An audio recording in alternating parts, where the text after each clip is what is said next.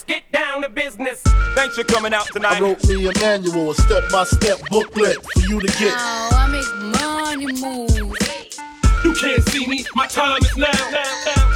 What up, guys? Welcome back to the Fitness Times Business Podcast, the show created to provide you with the practical and strategic advice to help you level up in fitness, business, your career, your relationships, and your life. My name is Joseph Mansell. I am your host.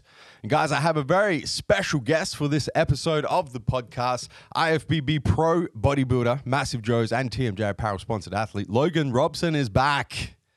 Good to be back. Mate, it's good to have you back, man. It's been, a lot of shit's happened since you were here last. Thanks to all that shit, that was the only reason that we had to wait 2 years till we're back here again. Yeah, 100%. It's almost, so we're shooting this on the 10th of November, 2021. And I reckon last time you were here was like the 9th of November, 2019, pre-pandemic. Yeah, last time on an aeroplane, last time here. Yeah.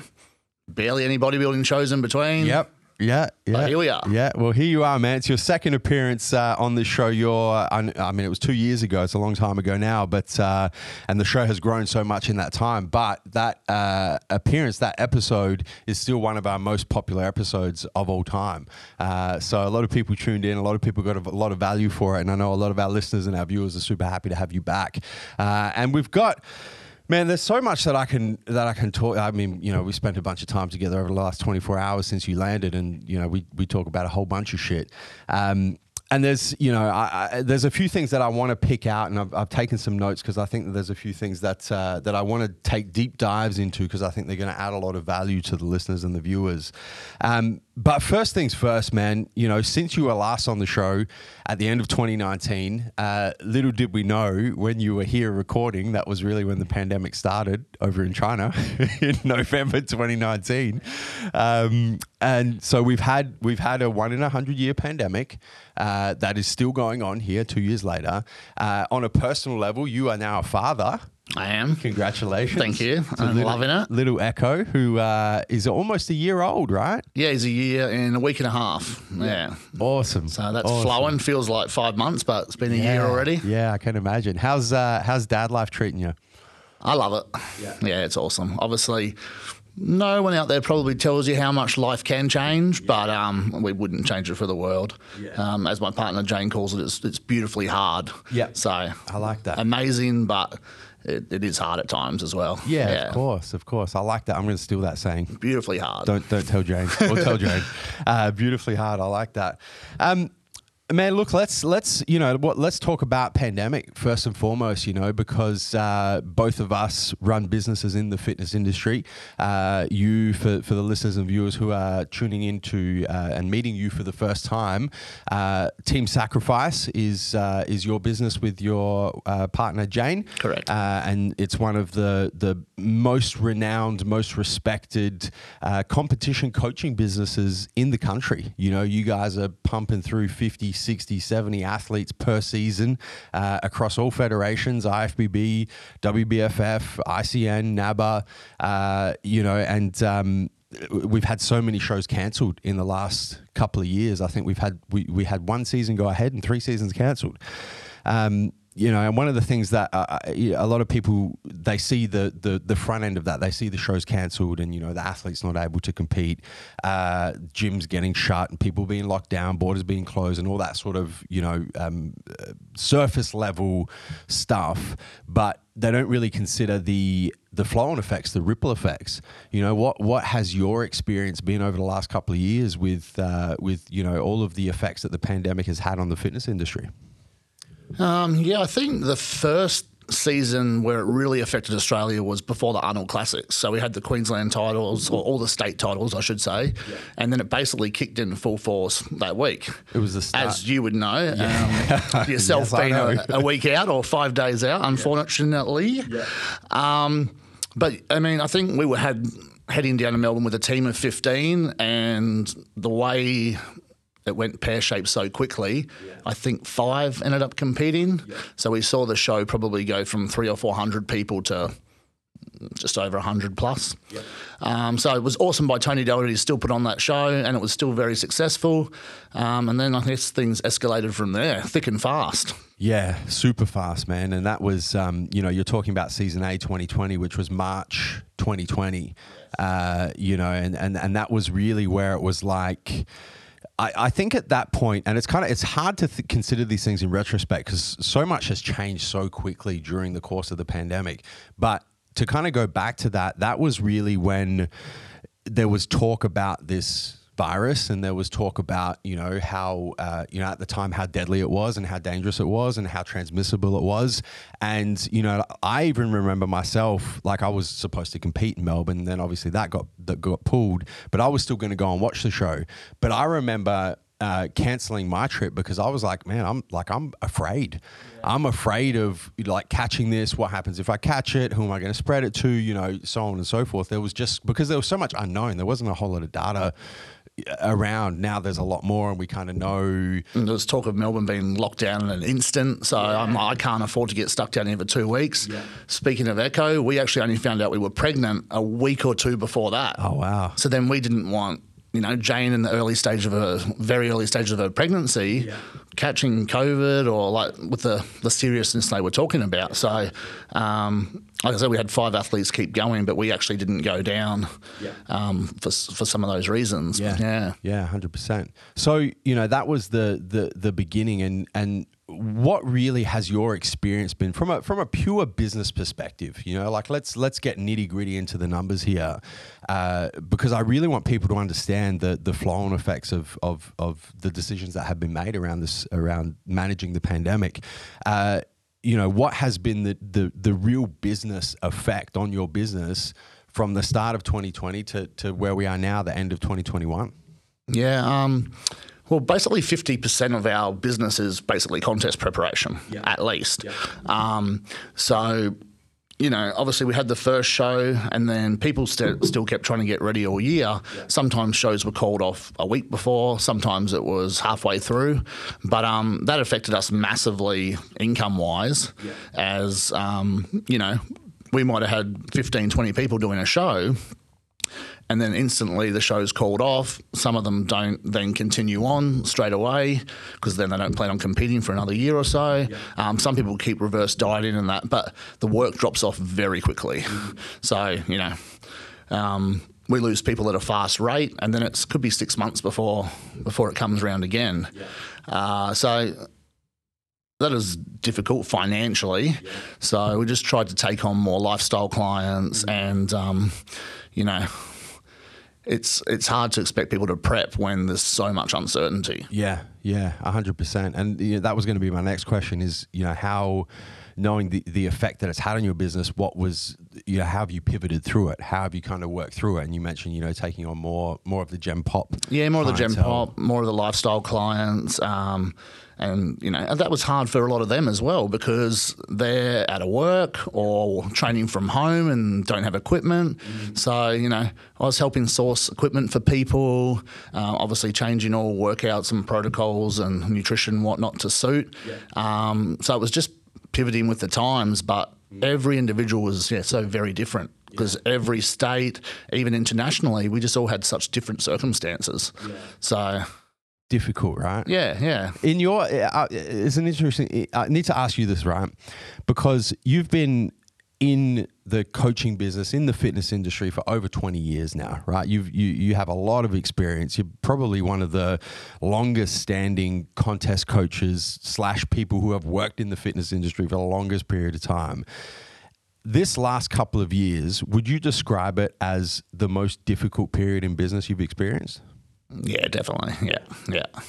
I guess the biggest thing is, and I've seen it change so much over the years, and you've just got to keep diversifying and changing with the times. Like even now at my gym or most gyms I see, 4 or 5 years ago, there was probably 20, 30 trainers at each gym, and most people were pretty busy. There's still a high turnover, but most people were pretty busy, and a lot of people did PT. Now I've really seen a shift in the times where people value more having an online or in-house coach, in-person coach, I should say, over the PT. So, you know, some of the gyms that had 20, 30 PTs only have 5, 6, 7, 8 now. So I really see the change in people valuing the coaching over just getting smashed for a one-on-one PT. So again, you just got to change with the time. So especially through COVID, obviously if your gym was closed and you were just a PT, there goes your whole job, your whole income. Whereas if you diversify and have different streams of income, or an online coach or face-to-face coach as well, at least you could keep those things going, whether you still help people from home or obviously online. So 100%. that was the biggest way around it, I guess, and knowing to shift and shift quickly.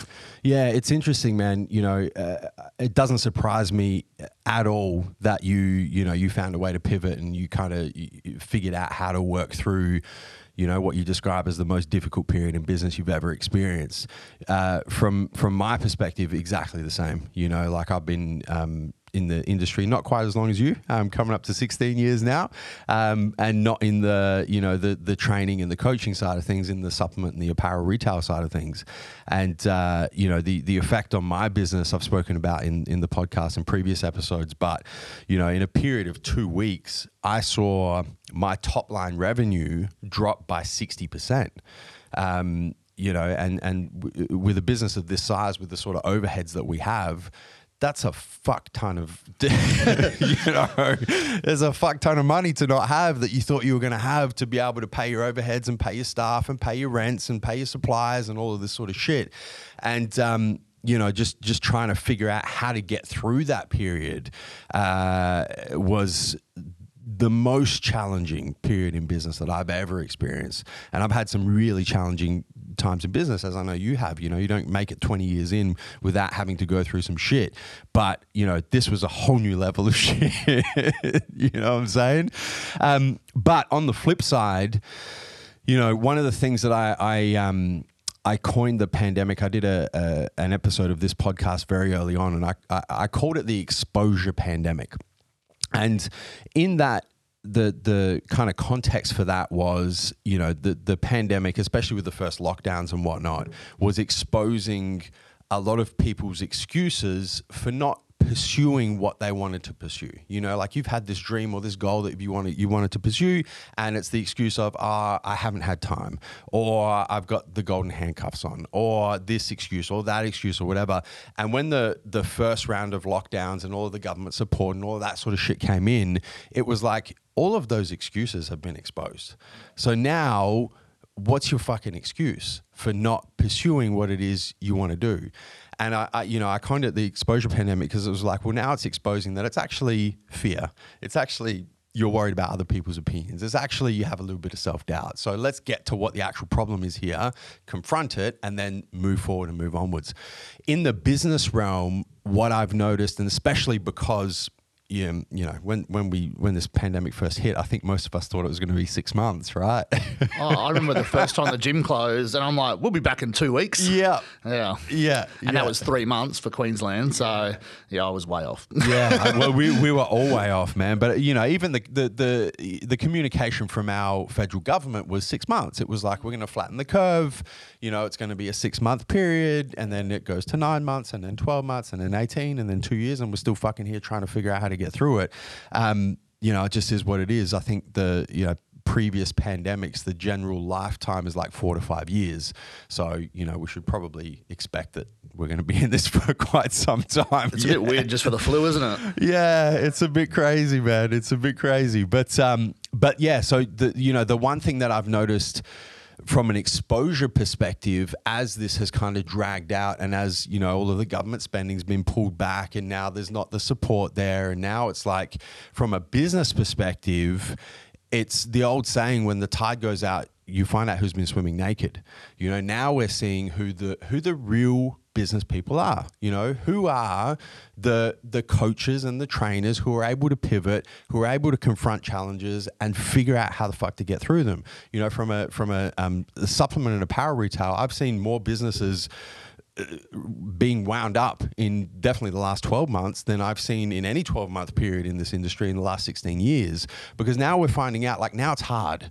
Now it's really fucking difficult. So do you have what it takes from a business perspective to identify the new opportunities, to let go of the opportunities that are no longer working, which is a big thing that I think a lot of people have trouble with. It's like, well, I've done this for so long. It's worked for so long. Why is it not working anymore? And they can't kind of stop. Definitely. Yeah. They can't let go of that to go and pursue the new opportunities.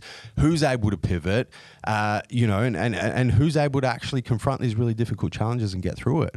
So, that's something that I've seen from my perspective in the supplement and apparel, and even, the exposure that I have to trainers and coaches and gym owners and that sort of thing, is something that I've seen as well.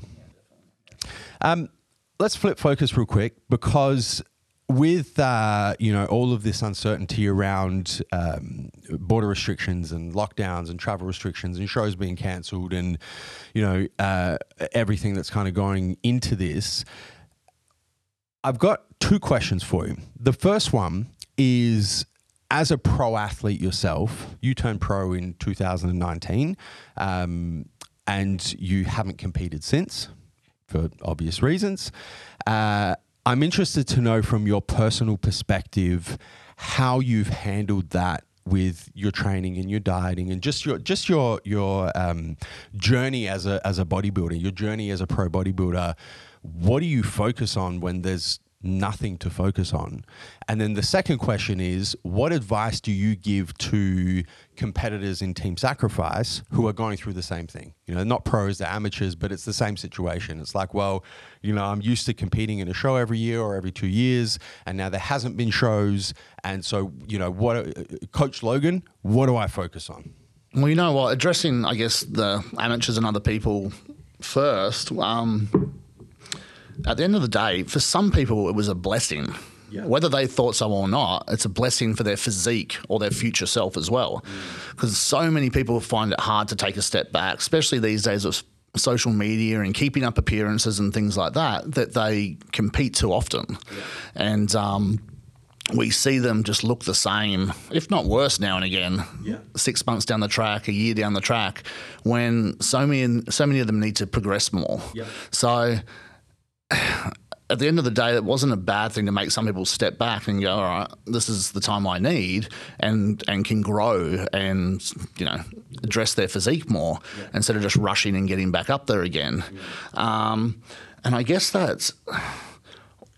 In this day and age, everybody wants it now, wants it now. I mean, some of these people are barely 20 years old and they look at it like it's ruining their life when they need to address it for their future self. Well, cool.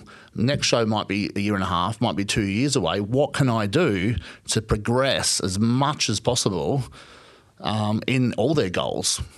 Physically, business, relationship, whatever. Use that time wisely. Don't feel sorry for yourself all the time. Don't think, it's a waste of your time.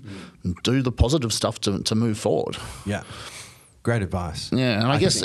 Go ahead. It's one of the things that, and you and I speak about this every time we catch up, is so much of the progress that you make as a competitive athlete, whether you're men's physique, bikini, wellness, bodybuilding, classic physique, whatever, if you're competing in physique-based sports, so much of the progress is made in the off season. Like you can diet for a show, reverse diet for another show, reverse diet for another show, and your condition might get 1% better or 2% better, but your physique's going to look exactly the fucking same because all you're doing is dieting for shows and then reversing out and then dieting again, reversing out. You don't actually have the time to be in a sustained caloric surplus where you can actually build a fucking physique.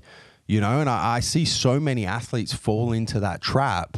And I agree with you. Like, I think the fact that there haven't been shows to compete in for a lot of these athletes who have been able to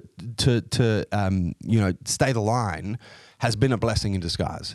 If they haven't been able to do it and they've just fucking fallen off, obviously it hasn't been a blessing in disguise. And guess what? You know, the same athletes will prep for a show, look exactly the fucking same, reverse diet out, prep for another one, look exactly the fucking same, and you know, make zero progression. But, you know, it's such a big thing, man, is so much of the progress is made in the off season.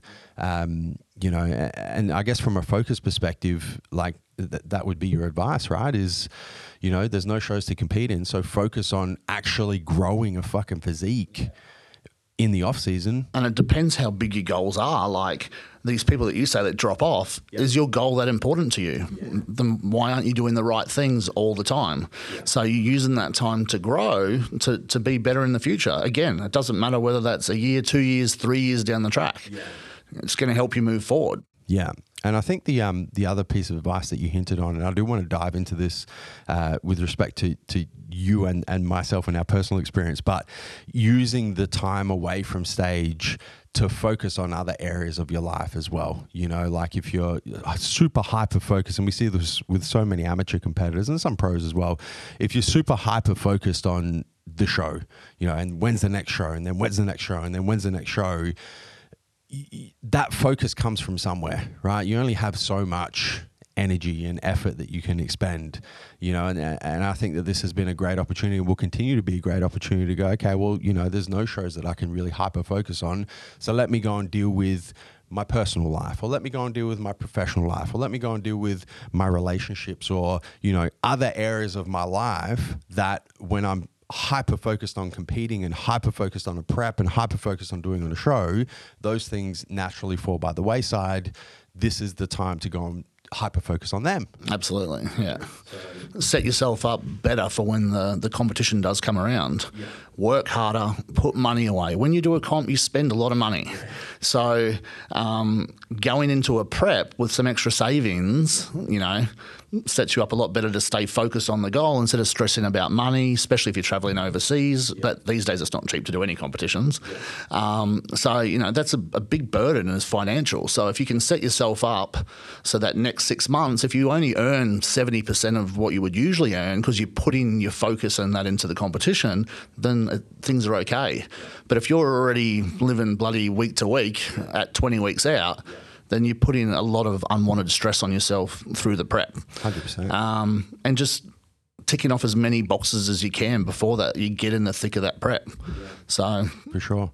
So I guess, you know, the advice is, you know, use the time to focus on other things other than shows. It kind of sounds, when you say it like that, it sounds pretty fucking obvious, right? But it's the truth, you know. It's a gift to kind of be forced to have this time to focus on building a physique physically, and then focus on all the other areas of your life that you don't get a chance to focus on when you're competing.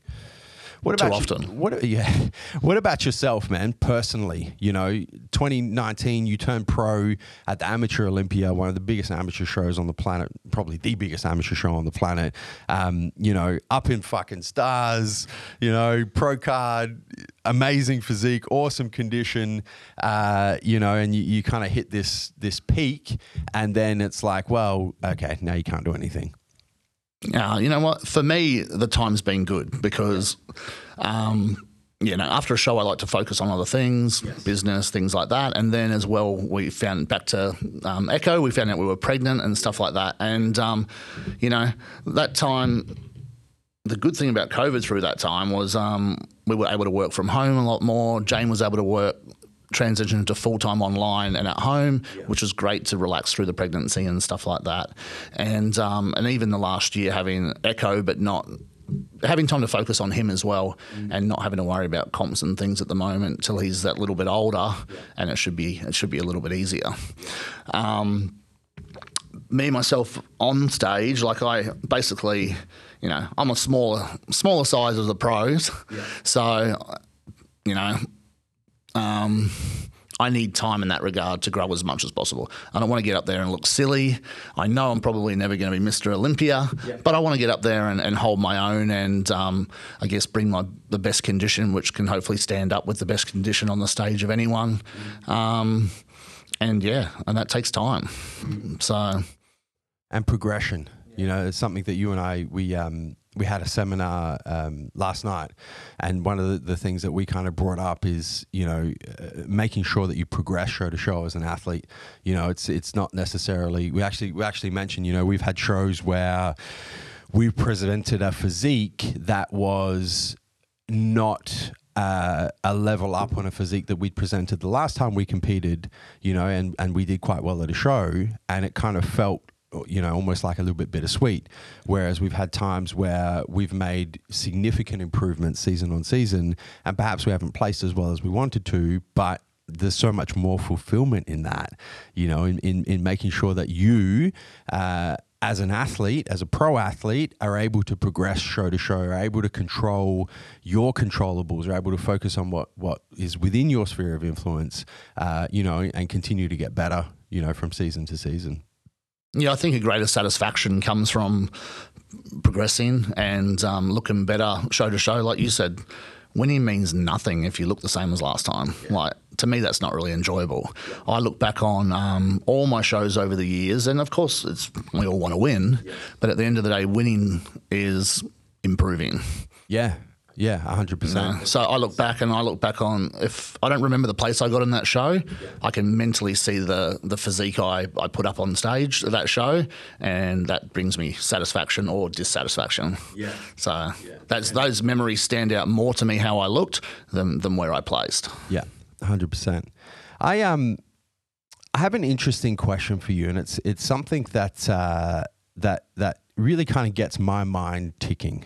As a men's physique pro athlete, and especially because both of us work within the fitness industry, right? And both of us are, we've experienced pretty high levels of success in both the competing side of things and then also in our businesses as well. And I think both of us, we're similar in the way that we're driven in both lanes. We're driven to succeed as businessmen, and we're driven to build businesses and do well professionally in that regard. And then on the physique side of things, we're driven to, be the best possible athletes we can be. Obviously, both of us, the goal until we turned pro was to turn pro, and now we move to the next goal and then the goal after that. And we've experienced success in both of those lanes. My question for you is around the relationship between your business and your career, for lack of a better term, as a pro bodybuilder. Do you think that one enhances the other, or do you think that one takes away from the other? Works both ways. Yeah. So at the end of the day, the better I look and the more I achieve, the more people are going to be attracted to your business and to you and follow you and maybe want to work with you. My hobby being my business and my business being my hobby has been detrimental over the years to my bodybuilding. Yeah. So the last 11 years I've been full-time prep coach, and I might compete on the same day as 15 other athletes. Yeah. So it gets hard to juggle all their stresses, my stresses, the highs, the lows. It all rubs off on you, and I like to put in more for them than I do for myself. So they come first, I come second. And that's hard to do, especially when you reach the higher levels. Yeah. Do I think I could have turned pro earlier if I didn't prep people at the same time? Absolutely. Because there's many shows I lost by a point or split decision, and I know I could have stood up there 3, 4, 5% better if I wasn't prepping people into the show. But at the end of the day, I like to balance business and my own bodybuilding, and that's how I do it. So no regrets. Yeah. It's interesting because, if you go to like the extreme, and this is how I frame everything. I always go to the fucking extremes. But in your situation, if you go to one extreme where you said, you know what, if I was 100% focused on business and I didn't compete at all, would my business be better or more successful than it currently is? And then on the other end of the spectrum, if you didn't have a business and all you did was focus, you went all in on competing, would you be a better competitor? How do you feel about those two scenarios? Take the business one first. If you didn't compete and you were 100% in on your business, do you think your business would be more or less successful? Maybe even less. Because part of my business, as I just said earlier, is presenting my physique, showing that I can lead from the front, that I can get in shape, that I can progress. So I think half the attraction to the team might be how I do myself, you know. So I believe that competing on that side of things enhances the business. Yeah.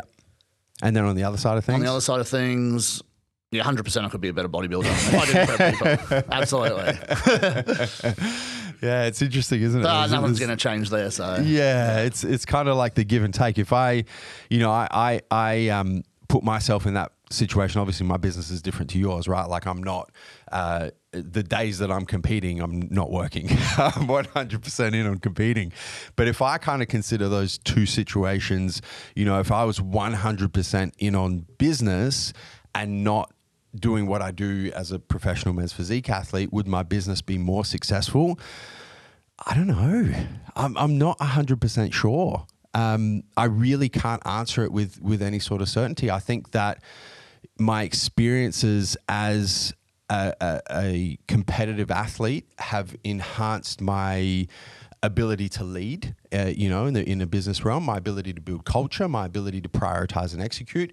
I don't know if I would have developed those skills if I didn't have competing as something that I did. But then on the other hand, I go, well, if I was 100% in, you know, like training, dieting, doing cardio, all of that does take up a lot of time. If I was able to redirect that time, those resources, that energy to business, you know, would my business be more successful from a pure financial perspective, from a pure business perspective? Maybe yes. Yeah, I don't know. I can't really answer it with any certainty.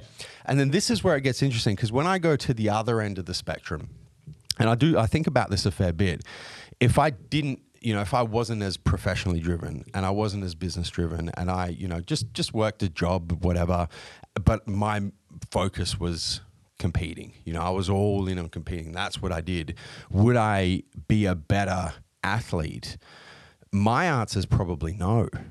And the reason why I say that is, you know, you and I speak about this frequently, is, you know, this sport is such a marathon.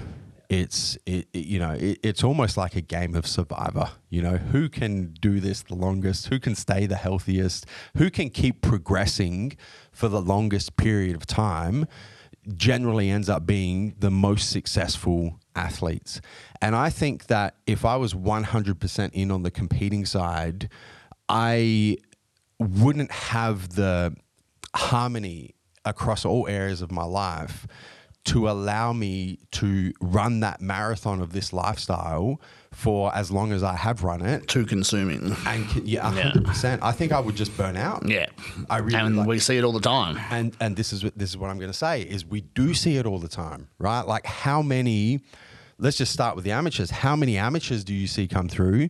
You know, they're going to be the next pro, they're going to be the next this, they're going to be the next this, and they just fucking disappear. Yeah. And then how many of these new pros come through, right? They get to that pro level. Oh, they're going to be next on the Olympia stage. They're going to be next in line for this and that and whatever. And 2 or 3 years later, it's like, where the fuck did they go, man? Like we see it all the time. All the time. Because it's almost like you need something to offset the intensity of the competing and the fitness lifestyle to allow you to do it for a long enough period of time to achieve certain levels of success. 100%. That's what I kind of but it's interesting. I like thinking about that. I'm like, what if things are a little bit different?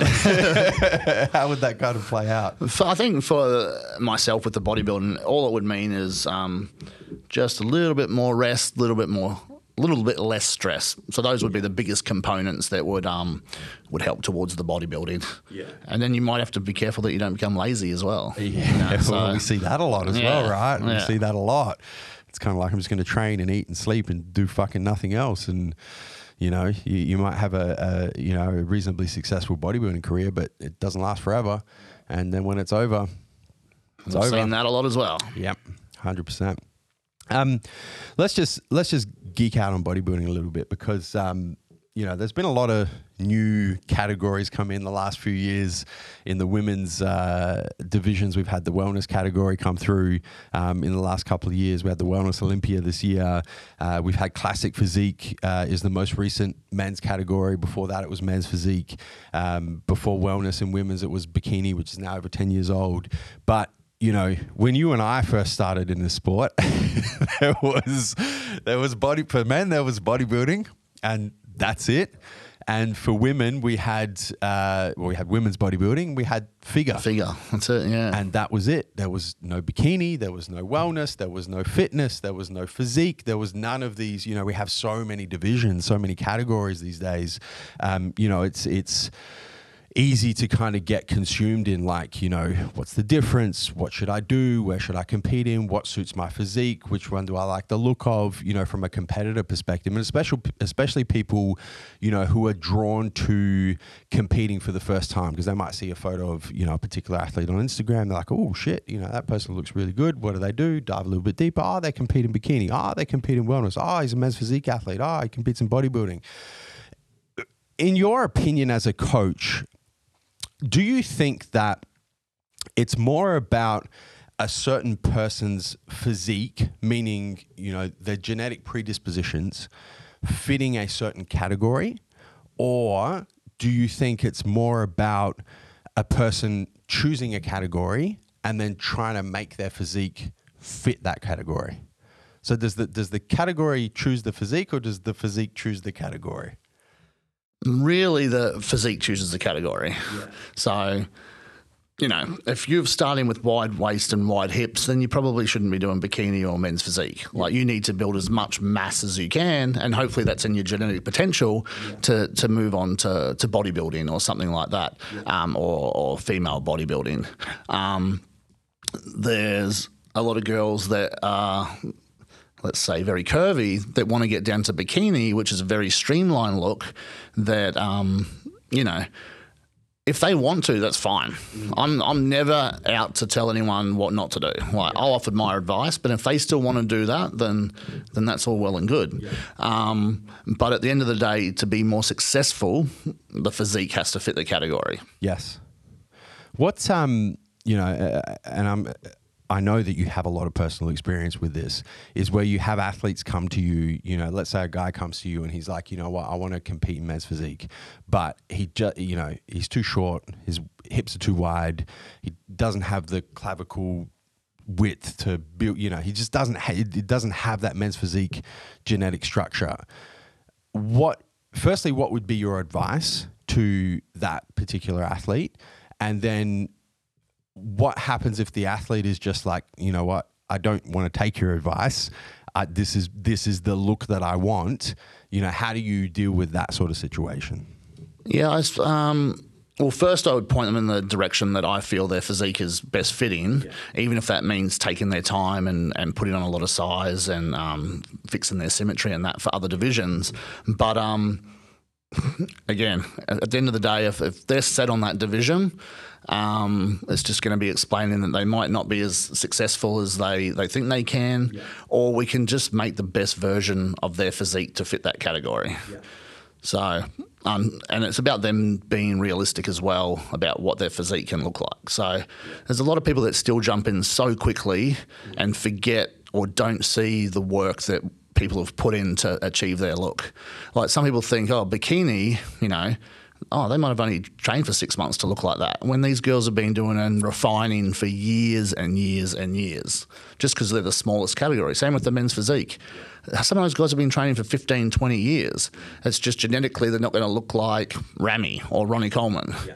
So I think there's a lot of people that probably haven't done enough research, a little bit naive to how long it takes to put on muscle tissue and create the right symmetry and balance of a physique.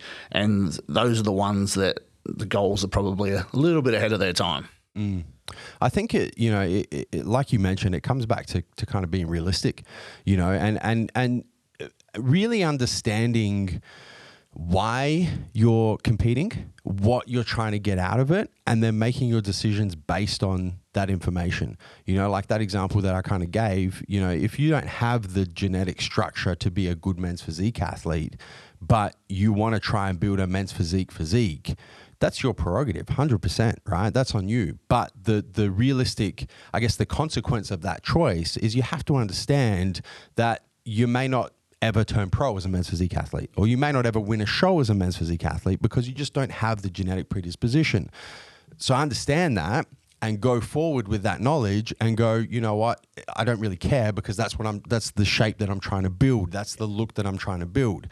On the other hand, you know, I guess we kind of see it with bodybuilders and classic physique crossover a lot, right? It's like you're a bodybuilder just because you make the classic physique height and weight limit. It doesn't make you classic physique, right? You need to get bigger. You're a bodybuilder. So I think on the other hand, you know, if you're competing in this sport because you want to take it as far as you can, and you know you're trying to turn pro and you're trying to make it to the Olympia and you're trying to do this and you're trying to do that, that's where you have to go, okay, you know what, my physique is best suited to this particular category, and whether or not I want to look like men's physique, I'm actually a bodybuilder, or whether or not I really like the classic physique look, I don't have the genetics predisposition to be a good classic physique athlete, and my ambitions are a lot higher than that, then you need to do what you're genetically predisposed to do, which is being a bodybuilder in that particular situation.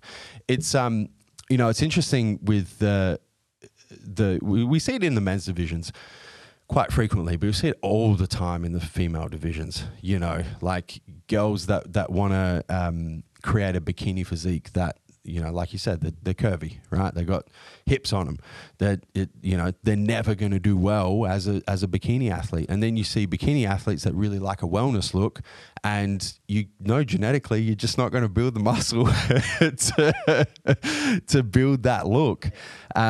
You know, do you have experience with that with the females? And you know, is it a similar kind of advice proposition that you offer, or is it slightly different? How does that kind of play out? Yeah, no, it's basically the same. It's still trying to fit the physique to the category of the best, and if they want to choose otherwise, then that's up to them. Yeah, I think even now, as we said before, people looking at the wellness girls and thinking that's, you know, fairly achievable, when these girls are big in real life. Like, they pack a lot of muscle. It's a very genetic category. So I think there's a lot of girls rushing into that one that are very undersized and don't have the right structure and things as well, that may be suited better to bikini. Yeah, 100%. I think that's, you know, if there's one piece of advice that we can kind of offer to the competitive athletes, or to the athletes who, you know, you haven't competed before but you're thinking to compete, you know, get some really good advice from someone like Logan, who's, you know, been in this industry for over 20 years, know what genetic predispositions fit certain categories. You know, take that information and then decide what your ambitions are. You know, are your ambitions to do as well as you can possibly do? Well, you got to go with your genetic predispositions. If you don't give a fuck and you're just trying to look like the Bikini Olympia or the Wellness Olympia or the Men's Physique Olympia or the Classic Physique Olympia, and you just don't care if you ever get there, well, that's fine too. But don't expect to be winning shows. Don't expect to be turning pro. I think a big thing for a lot of the girls is, for the first timers, they think they have more muscle than they have. Yeah. So they might say, I'm wellness, and you're like, no, by the time you diet down, you're well and truly bikini. Yeah. Unfortunately, those areas you think are muscle are just fat and water. But so a lot of girls, even when they prep, a big complaint sometimes is, I lost my glutes. Yes. Like, I had nice full glutes and I lost my glutes. Yeah. You didn't have those glutes in the first place. Yeah. Those glutes were predominantly fat with a little bit of muscle. So by the time the fat's off the top, they're quite flat, or think they lost muscle in their glutes. When they haven't, they've just dieted down to what they actually have. Yeah. So, and that comes back to, you know, what we were discussing at the start of the show, man, is, you know, it takes time to build a physique. You know, it takes that off season, you know, and if you diet for a show and you find that you lost your glutes, and then you reverse out and then you pick another show in 6 months' time and diet for that show, guess what's going to happen to your glutes? You're going to lose them again because you haven't given yourself the time and the sustained caloric surplus and the training and just the time under tension for you to actually build that muscle. Yeah, 100%. It all comes back to, actually giving yourself the time in that off season to make real progress. I want to ask you this because, and this kind of ties back, I guess, to how we started this show with the impacts of COVID on the fitness industry and the different parts of the fitness industry. You have, you're definitely the longest serving coach that I know personally. You've been doing this a long fucking time, man, and you've experienced sustained success for a long period of time. You've built, like I mentioned, one of the most respected, most renowned coaching teams in the country, undoubtedly. What I tend to see in the fitness industry, and this, it goes all the way down from gym owners to personal trainers to coaches to people who think it's a good idea to open a supplement store to starting an apparel brand to, every kind of nook and cranny and cave and valley of the fitness industry. I think that probably the average lifespan of someone in the fitness industry is probably less than 5 years. People kind of come, they go, they come, they go. You've been doing this longer than anyone I know. What's your secret to longevity in the fitness industry from a business perspective? I think it just recaps most of the stuff we've already gone over. So changing with the times, whatever's thrown at you, you just got to change with what's going on. Like we said before, the First, there wasn't as much PT. PT was just for the rich housewives. Why? The husband was at home making the money and I got a personal trainer, look at me. Then it moved on to PT and a lot of people that wanted to do shows. And then it moved on to contest prep. And now there's online training. Like there's people making fantastic livings just from general pop coaching around the world. And the benefit of that is you can do it from anywhere. All you need is your phone or your laptop. So I guess it's just changing with the times, knowing when to adapt. Don't get stuck in what you're doing. And I've been guilty of that at times. Look what we say, I'm still doing it 20 years later. Yeah. But I've diversified always with the times, and whether it's offering a different product or just changing the way you do things. Yeah. But at the end of the day as well, some of my business, because I still do face-to-face for the locals, there's a lot of people that don't offer that. And especially you see with the old school guys that come in and getting your skin folds done, posing in person. And I'll be honest, that's easier as a coach as well. Yeah. Because with the online coaching and stuff, you're relying on people giving you the right feedback all the time, posing in the same light, in the same area. And all those variables can change things dramatically. So knowing when to not get rid of things as well. Yeah. 100%. I think there's, from what I see, I think there's kind of two sides to it, right? There's the making it through the business challenges side, which is so much of what we've spoken about today, right? Is making sure that you pivot, making sure that you identify new opportunities and pursue them. And then a big one is letting go of old opportunities and no longer working, right? There's that aspect of it.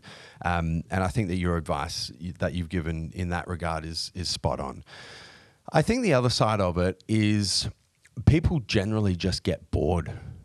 Perhaps they thought it was going to be something and it turns out to not be what they thought it was.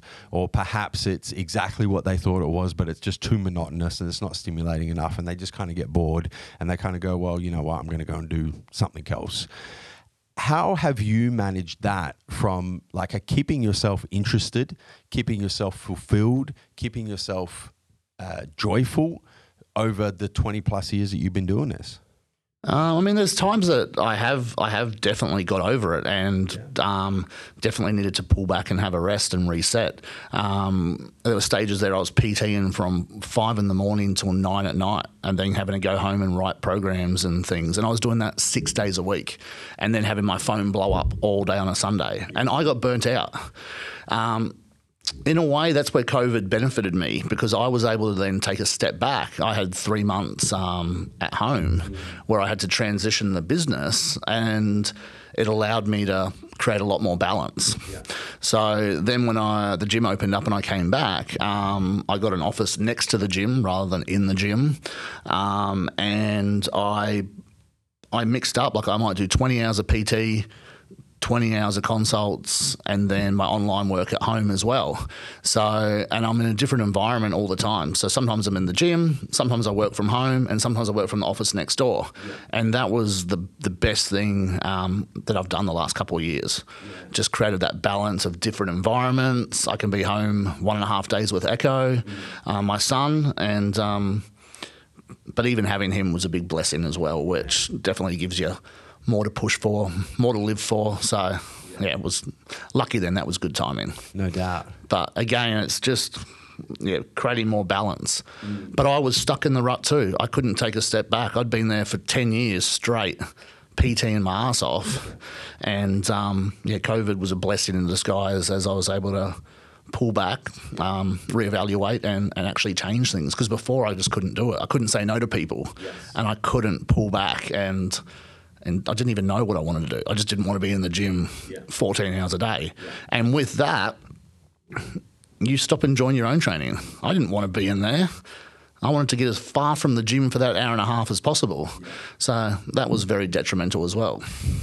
Do you think it's because I think about like my journey in business in the fitness industry, and when I kind of think about how it's played out and the journey thus far, there's been so many points where I've almost kind of like reinvented myself a little bit, like I'm still doing the same thing, right? I'm still running the same businesses. Primarily, we do the same things, like we're selling supplements and we're selling apparel and we do the challenge and produce a lot of media and all this. But, whenever I've kind of got to a point where I was not feeling fulfilled anymore, was not feeling joyful, I just wasn't enjoying what I was doing. I guess I kind of had the awareness to go, okay, it's not time to throw the towel in. I just need to kind of make a small shift and kind of reinvent my role a little bit, kind of reinvent what I'm focused on, reinvent my day-to-day activities so that I'm not in this situation where I'm feeling burnt out, where I'm feeling bored, where I'm feeling like I'm doing the same shit day in, day out, and it's not fulfilling and it's just mind-numbing.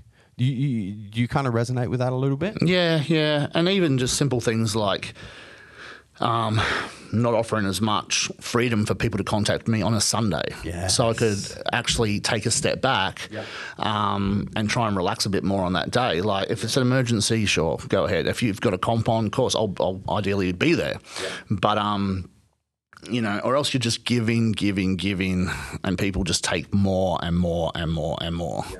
And then it's hard to step back from that. And once you offer it and you do take a step back, it's like, oh, hang on, Logan's not giving me as much anymore. But that's because you've over-delivered the rest of the time. Yeah. So you got to be careful of that one as well. Yeah, it's great advice, man. Like it's really good advice for the listeners and the viewers who work in the services side of the fitness industry or are thinking of working in, coaching or PTing or that sort of thing. It's funny because I do, as you know, I do a bunch of business mentoring, and one of the clients that I'm working with at the moment is almost in this identical position. It's kind of like, you know what, I put myself in this position where you can contact me pretty much 24 hours a day and I will get back to you within 5 to 10 minutes. And it's like that expectation has been You've set it, yeah. And it's going to happen.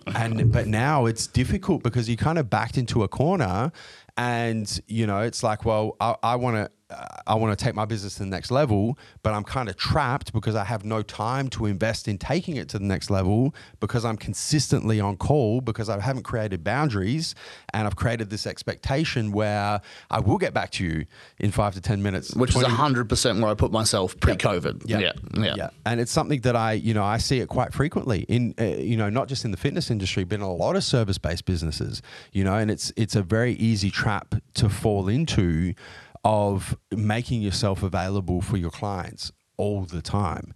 And don't get it twisted. When you start, you have to, right? You know, because you're trying to build your name, you're trying to build your business, you're trying to, you know, you're starting from the ground up. You have to give fucking everything to your clients, to your business. But there does come a point, you know, especially if you have big ambitions and you're trying to scale a business, and now you got to bring people in underneath you to do certain things, and you got to have the time to be able to train those people and invest in those people and build those people so that they can build your business. If you're on call 24 hours a day, 7 days a week, and you're getting back to people within 5 to 10 minutes, where is that time going to come from? How are you ever going to get out of that to be able to get your business to the next level? You know, there's only so many hours in the day. There's only so many hours you can work. You got to sleep at some point, you know? So I guess that was kind of the blessing in disguise for you for COVID. It was, yeah, definitely. Let's say, hypothetical, COVID didn't happen. How would you start to kind of pull that back and start to put those boundaries in place to allow you the situation that you're currently in, to allow that kind of balance? I think the other benefit I would have had was Echo being born. Would have given me enough, whether the word strength or whatever, to reason to pull back in that nature. I don't know. It's probably why I was still there. Yeah. You know, start with a Sunday. Yeah. Right when you do your contracts with your athletes, or you know, whatever it may be, put 24/6, not 24/7. Yeah. And it's not 24, because who's answering the phone at 3 a.m. unless it's an emergency? Yeah. So we actually we try and keep our stuff in business hours now. Yeah. So again, emergency is okay, but it's in our contracts at the start that it's more sort of that 9 to 5, 8 to 8, whatever. Yeah. And we have that in writing. So it sets the tone. They know when they sign up with us that that's the situation. Yeah. And that's definitely helped as well. Because they just start taking the piss. Like, I dropped one green bean on the ground. What do I do? Like, the shit examples could go on all day. I spilled a quarter of my pre-workout. Do I have another one? Yeah. Like, you know, it gets ridiculous because you've allowed them that opportunity, and of course they want attention. Like, you know, your check-ins might only be every fortnight, but they want to hear from you every day somehow or another. So if they're not seeing you on social media or being interactive with, like, they feel like they're paying for more sometimes. So that more could just be them messaging you many times a day for reasons that don't matter at all. And it's up to them to be respectful as well. But I don't know, another thing I've seen lately is I've prepped a couple of people, and some people, and I've noticed the girls, hang on a second, I've noticed even a lot of the girls on social media, they'll do all these shoots with all their athletes and all their girls, and they build the camaraderie. There's people out there who are lonely in the fitness industry. Their friends, their family and whatever don't talk about fitness, and they're sitting there doing a comp, and they want to join a team that, you know, is a bit more tight-knit, a bit of a team, you know, like the girls create now. But sort of losing my train of thought. But you've got to be careful, because this is where you can overstep the mark. It all gets too friendly, and next thing they're bothering you more, for lack of a better word, but also the lines get crossed, and sometimes you're not the boss anymore. So you create too much of a friendship with these people, and then they don't respect what you're telling them. You've got to still remain the boss, the authority, because if you're telling someone to do an extra half an hour of cardio that day and they don't want to do it, they might choose just not to do it. Because you've become friends, it's like, oh, that don't matter, I won't bother. But when you are the boss or you're in charge, they respect it a lot more. And I think you've got to keep that level of respect there, to keep things flowing smoothly, basically. Yeah. I don't know if I explained that very well, but no, I 100% resonate, you know, and I see it in my business as well. I think you kind of see it in any business structure where you're trying to create real culture and real community. Yeah, they're better words, yeah. Yeah, but that's exactly what you're describing. I know exactly what you're describing. You know, female coaches, guy coaches as well. It's definitely more prevalent with the female teams. You know, they'll create a particular team for this particular coach, and it's about creating community, and it's about creating culture. And I do the same thing with my business. Like, you've spent enough time here.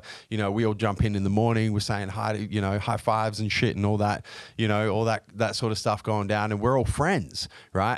And that's by design. I want everyone who works in my business to feel like, we're a family, to feel like we're a community, to have a really good working culture so that people feel like they look forward to coming to work. They look forward to spending time. Like you and I were here just after 8 o'clock this morning. Most of the guys were in already. They don't have to start till 9, and they'll be here until 6:30 tonight. They don't have to be here past 5, but they enjoy coming to work. They enjoy the camaraderie. They enjoy the community. They enjoy the culture. The flip side of that is I have to maintain my position as the leader. I have to maintain my position as the quote unquote boss.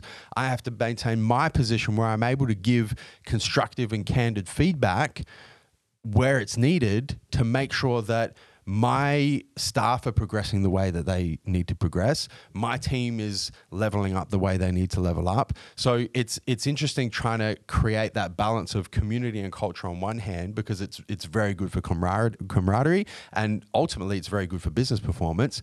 But on the other hand, maintaining that managerial position and the respect that comes along with it, because if that gets eroded, you lose your ability to actually give constructive criticism, you lose your ability to give candid feedback, you lose your ability to lead, which ultimately is what you need to do as the leader of the business or the owner of the business to keep the business moving forward. So I see it in what I do. So I 100% resonate with what you're saying, but it is as a someone who works works as a personal trainer or is trying to build this team in a contest coaching team or whatever, it's definitely something to be aware of. Is create the community, create the culture, create the camaraderie, but you have to know exactly where the line is, and all of your clients need to know where the line is, and it can't be crossed, because once it's crossed, you never get it back. You never get it back.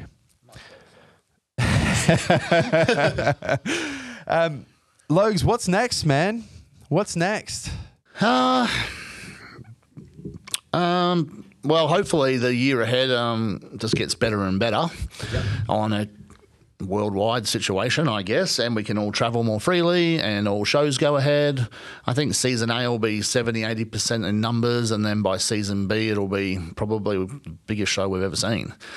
People are itching to get back up there, but there are people that want that little bit more certainty and that about the shows and things as well.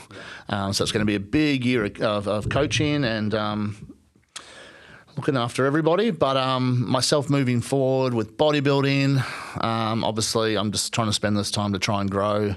And my goal, if I ever turned pro, was to do a couple of shows in the States, standing next to the guys that I've looked up to and watched online, and just hopefully holding my own.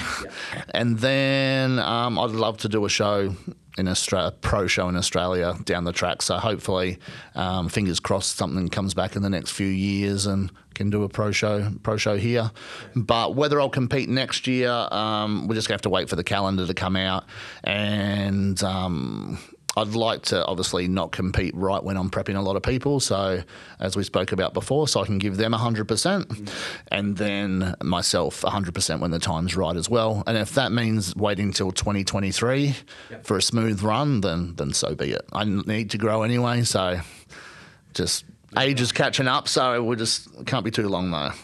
Yeah, that's it. No rush, man. I love the optimism and I love the hope.